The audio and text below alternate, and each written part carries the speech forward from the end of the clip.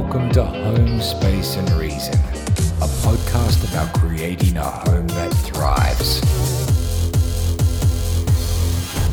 Hi there, I'm Christina Browning, your host. If you feel like your household frustrations are stealing away your life hour by hour, I discuss home functionality, aesthetics, and automation.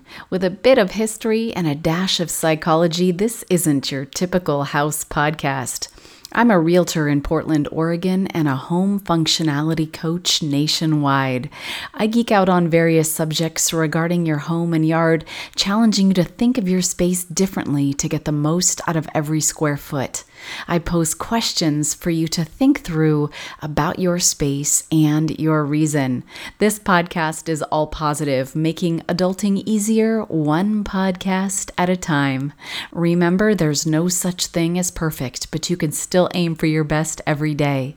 In this episode, let's discuss home aesthetics and automation, choosing and bringing home the Christmas tree. I don't know about you, but I used to be caught in the traditional decorations versus pretty designerish tree quagmire. I once had a condo as a single gal, and I got a metallic green, intentionally not real looking, Dr. Seuss looking skinny tree for my place that was decorated in brightly Dr. Seuss-ish colors. I was single and I could do what I wanted. Fast forward a husband and a child later, and we started accumulating homemade and keepsake type ornaments. Each year we get a metal ornament with our family portrait on it. So in 18 years, we'll literally have a tree called Memory Lane. But these handmade and photo ornaments don't necessarily go with the aesthetic vision I have each year. We have our ornaments stored in bins by color, so each year we can change up the look or mix two colors or whatever we choose without hauling all the bins. Only those we want because they're labeled. My answer to this conundrum of looks versus homemade ornaments was to have both. So my tiny 12-inch wide by 5-foot tall Grinch tree goes upstairs with all the kid ornaments, my childhood ornaments, our photo ornaments, and the wool animal ornaments that my son loves. Downstairs, it's the more aesthetically pleasing and real freshly cut Christmas tree. We get the best of both worlds, and we manage to do it without a lot of space. Size and proportion is tricky to judge if you're going to cut down your own tree, because large trees look small when sitting out in a field. Take your measuring tape and measure the height of your ceiling, and then subtract the height of your star for the top, and then subtract the height of your tree stand, and then allow for at least 2 inches of breathing room in between the top of the star and the ceiling. Next, measure your maximum width, allowing for ample space to walk around, and take these measurements with you to the field when buying or cutting the tree. Better Homes and Gardens has a great article titled How to Choose the Best Live Christmas Tree, which I'll link to in the podcast notes. The Douglas fir is a long-lasting cut tree that holds its needles well with a pyramid shape and a bluish-green color. It's one of the most popular types of Christmas trees available in most regions. They're lush and full with compact branches and a strong evergreen scent. For heavy ornaments, they recommend a Fraser fir. It's also very fragrant with bicolor needles, deep green on top and silvery white below. This tree is more cone-shaped, so it would fit well in a smaller room or tucked in a tight corner. If you have a collection of heavy ornaments or lots of lights and garland, the Fraser is a good choice with its sturdy branches. If you're all about the scent, choose a grand fir with shiny bicolor needles, bright green on top, white striped underneath. The grand fir has needles that are softer to the touch than some other popular firs, which gives the tree a fine textured appearance. This species is possibly the most fragrant among all the firs, boasting a strong, spicy scent. The noble fir has well-spaced branches covered with upwardly curved blue-green needles and aren't as prickly as some of the others, though its stiff branches can support plenty of ornaments and lights. Noble firs have a similar pyramid shape to Douglas firs, but Better Homes and Gardens thinks they have an even more classic Christmas tree appearance, with an almost layered look to the branches. If neat and tidy is your thing, a Scotch pine might be the one for you, with a conical shape, piney scent, and excellent needle retention. The soft green needles stay on the branches even if the tree gets dry, so you won't be left with a lot of cleanup if you forget to water it for a day or two. They often have slightly crooked trunks, which can be a plus if you like a tree with a little personality. A fresh green color and tiered branching structure make Eastern white pine a contender. Its long, thin needles result in a more texturized Christmas tree, and it's also a popular choice for wreaths. The writers especially love a white pine for a minimalist Christmas tree look. Their flexible branches aren't the best for supporting heavy ornaments, but you can still deck them out with garland and lights. Native to the eastern half of North America, Eastern red cedar makes a lovely cut tree with plenty of homespun appeal and pungent fragrance. It has a very distinctive appearance compared with the more traditional Christmas tree look because of its texturized needles held in feathery-looking bunches. They can dry out quickly though, so make sure you're giving this one plenty of water. Thanks to Better Homes and Gardens for helping us geek out on all these details. I'll link both the articles in the notes so you can visit their website for more information and the full articles. I have gift certificates available for a home functionality coaching session so you can ask your partner for a session with me as a gift. Sometimes we aren't quick to spend money on ourselves, but now you can ask for coaching to create a home that thrives. Head over to my website, spaceandreason.com, and click on the Imagine link. I'm working with a family right now on curb appeal updates and colors for their home, and then separately I'm working with a private school on optimizing functionality and choosing the right color recipe to create a warm, comfortable learning environment. Let's talk about when the best time to cut your own Christmas tree might be. I'm going to refer to an article by Farmer's Almanac, a trusted source for a zillion years. These fine folks know all the good details about this sort of stuff. The tradition of cutting a fresh tree from a farm is part of the whole holiday experience for so many families. So are there some days better than others to head out and harvest your own tree? According to Farmer's Almanac Best Days calendar and proprietary formulas, there actually are best days to cut fresh Christmas trees. The formula is based on the age-old theory that the moon has influence over the moisture and water. Like the tides of the ocean, the moon is said to affect all living things containing water, so it would stand to reason that would also influence the rise and fall of the sap in the wood. Since trees also have a circulatory system of sorts, they also experience tides. During the time when the moon is waning, from the full moon through the last quarter, it's considered to be the best time to perform tasks like cutting trees. Conversely, when the moon is growing in illumination toward the full, the focus is on energy pulling upward.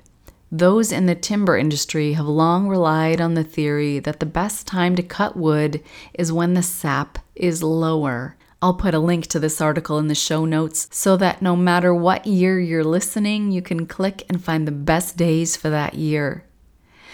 Next, let's discuss Christmas tree stands because I splurged on one many years ago and I can attest it was worth every dollar.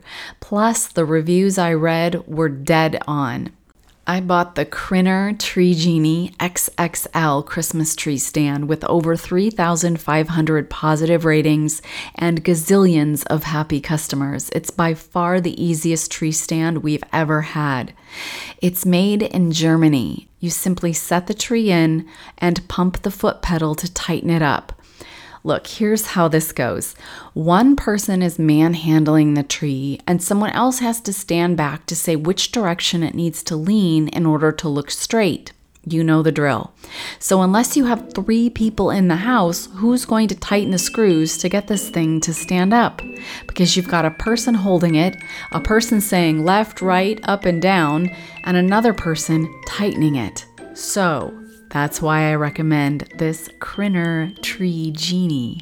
It's a 20-inch, 52-centimeter diameter that weighs 18 pounds, which secures a tree up to 12 feet tall and trunks 7 inches in diameter or less. It retains 2.5 gallons of water with an automatic water level indicator, which is one of my favorite parts because you don't have to crawl under the tree to stick your hand in just to see where the water level is. There is a visual indicator on this, so you don't have to go through that song and dance. Yay for one less thing to think about throughout your holiday season. Simply look up Crinner, K-R-I-N-N-E-R, Tree Genie online and buy it as locally as you can. Bob Vila has an article I wanted to share called How to Make a Tree Last Longer. He says, first off, pick the right tree.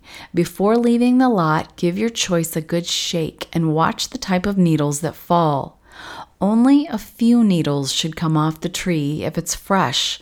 While the loss of some brown needles is normal, fallen green needles are usually an indication the tree has gotten dry. Just before setting up the tree, it's important to trim a little off the bottom. Make a fresh, straight cut, removing 1 inch or 1.5 inches of wood from the base of the trunk. Without the cut, the tree will dry out from not being able to absorb the water properly. Once you're home, get the tree in water as soon as possible. And if you're not ready to decorate just yet, place it in a full bucket of water. For the first 24 hours, a tree can absorb as much as 1 gallon of water or more, so refill it as needed. He goes on to say that a good tree stand is important because the goal is to find a tree stand that fits the tree properly, and it can also hold at least 1 gallon of water. I shared with you earlier the one that I love so much and that checks all these boxes. He then recommends to make sure you place the tree in a cooler area of the house away from heat sources like heaters, and preferably away from the sun, or just keep the blinds drawn. As long as your tree stays moist, it should last several weeks and hopefully even until New Year's.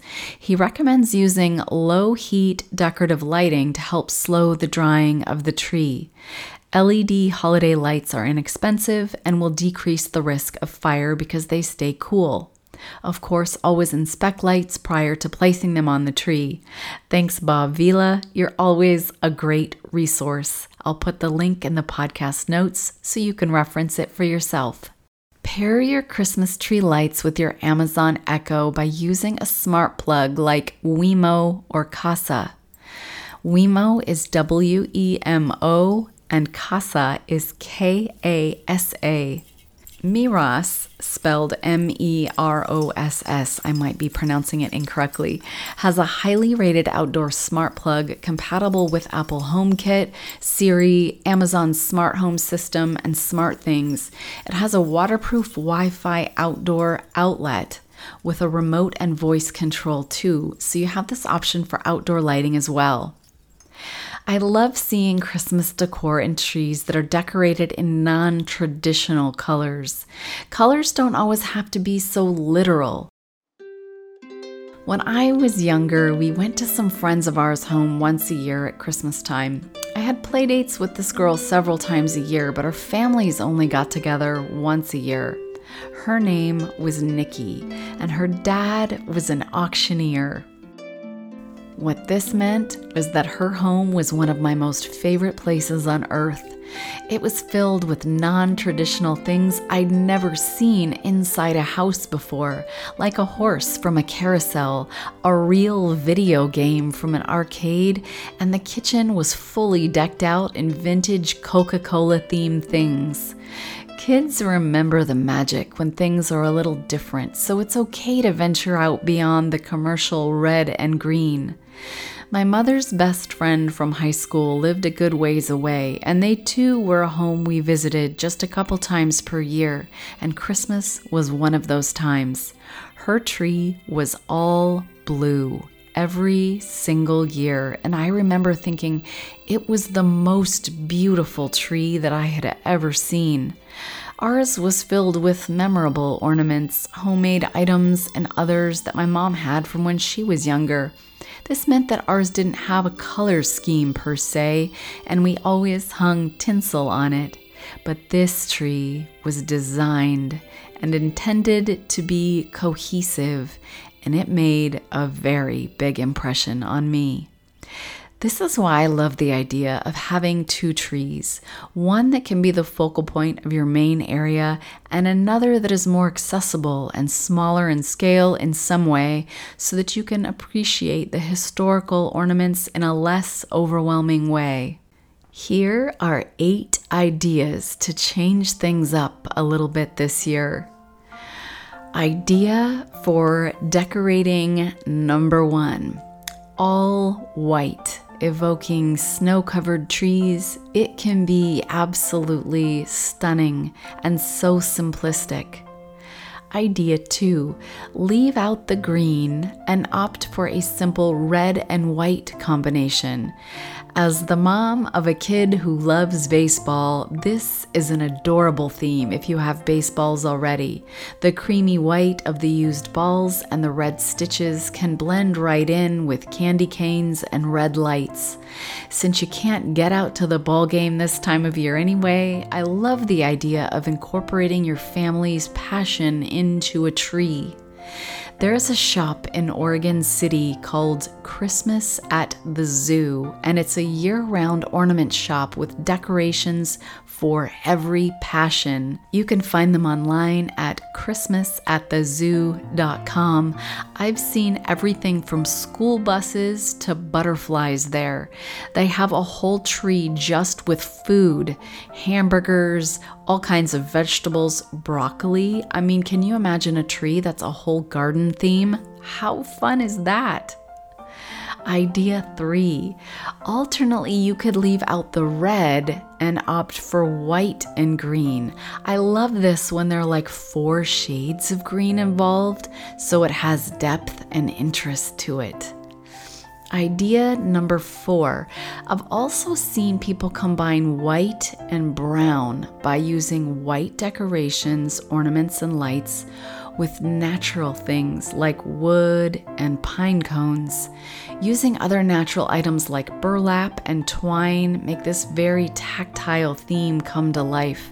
Can you imagine adding a few mushroom ornaments to a tree done in all natural colors? So cool.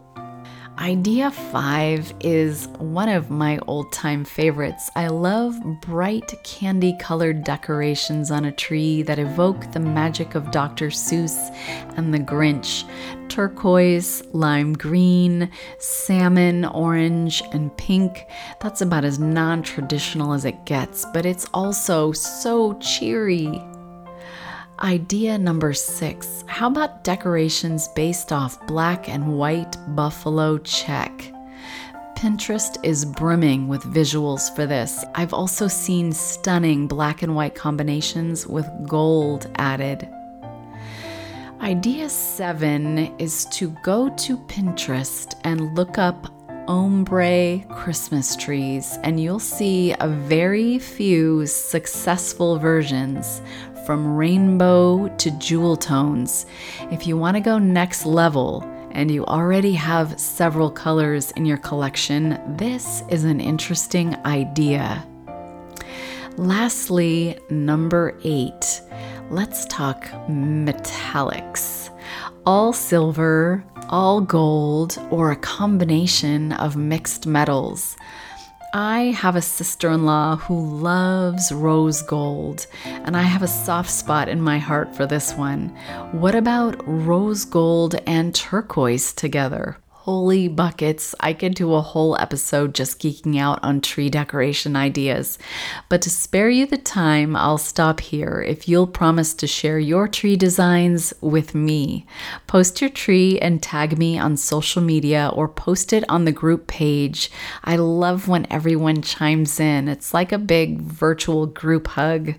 What about a soundtrack for decorating your tree? Pandora has a bunch of stations like relaxing Christmas music, new holiday radio, family Christmas, and country Christmas radio. They even have Christmas crooners, which is a compilation of 60 songs. Yep, they even have hipster holiday radio and Southern gospel Christmas. My favorite is called Christmas Voices, which features Tony Bennett's version of Silver Bells. And now for questions to ask yourself about your home space and your reason. Question number 1. Do I want more than one tree in my house this year? If I have special ornaments that tend to blend in on a larger tree, might I either have a tabletop tree or a thin yet tall tree elsewhere where they could be more admired? This is totally a space and reason question. Question number 2. What do I remember from our tree last year? Did we have enough room to get around it? Could we fit gifts under it, or were the branches too low to the ground? Do we have a train that needs to fit under it too? All of these questions lead up to what might we do better or differently from last year so we don't repeat the same mistake. Question number 3. What are we wearing to get the tree? I only pose this question because this can be a 2-for-1 outing. You're getting your tree, but it's a prime photo opportunity. And don't just think about the group shot with the tree in the field. Add in a close-up shot of your partner's gloved hand holding the saw, and maybe a photo of everyone's muddy boots. When paired with the photo of all the people and the tree together, they tell more of a story. This could be a Christmas card photo op, or it could be something you frame and pull out with your Christmas decorations every year just for this season. As the days get darker and colder in much of the northern hemisphere, it's easier than usual to feel down and gloomy. Foul weather keeps us indoors more as cold and flu season arrives. If you haven't listened to episode 10 yet, it's all about a positive winter in your home. Since it's the time of year when we find ourselves indoors more, the knobs, pulls, and handles on your cabinetry indoors in your home are one of the only things you touch every single day. And if you've been thinking about updating them, this is a great time of year to deep dive into that subject. Let's discuss the aesthetics you want and the function you need, as well as options available by listening to episode 24, all about the knobs, pulls, and handles in your home. If you have a smart home system, you can say, play the Home Space and Reason podcast by Apple and easily listen while you fold laundry, dust, or sit in the tub. If you've got an internet connection, I can do a home functionality consult with you no matter where you live. But if you happen to live in the greater Portland metro area, I can help you search for your next home with home functionality at the forefront of the buying process. If you're needing to sell, let's get your home set up to look and function its best so that you get top dollar for your investment. I'm a realtor in the state of Oregon, so not only can I address the inevitable concerns and questions that will arise when you're thinking of buying or selling, but I can add value to the transaction by discussing home functionality, your lifestyle, and solving the puzzle of odd spaces. If you're enjoying geeking out with me on home functionality and you'd like more, sign up for my email newsletter, Little Bits of Home Functionality. It comes just once a week and is intentionally short. You'll see one video with a tip or a trick, and as always, I pose questions for you to think through about your space and your reasons. Find the link in the show notes to subscribe. Hey, if you haven't yet, would you take a second and write a review for me? It lets others know that this is a podcast worth listening to. Thanks for sitting in on this conversation about creating a home that thrives.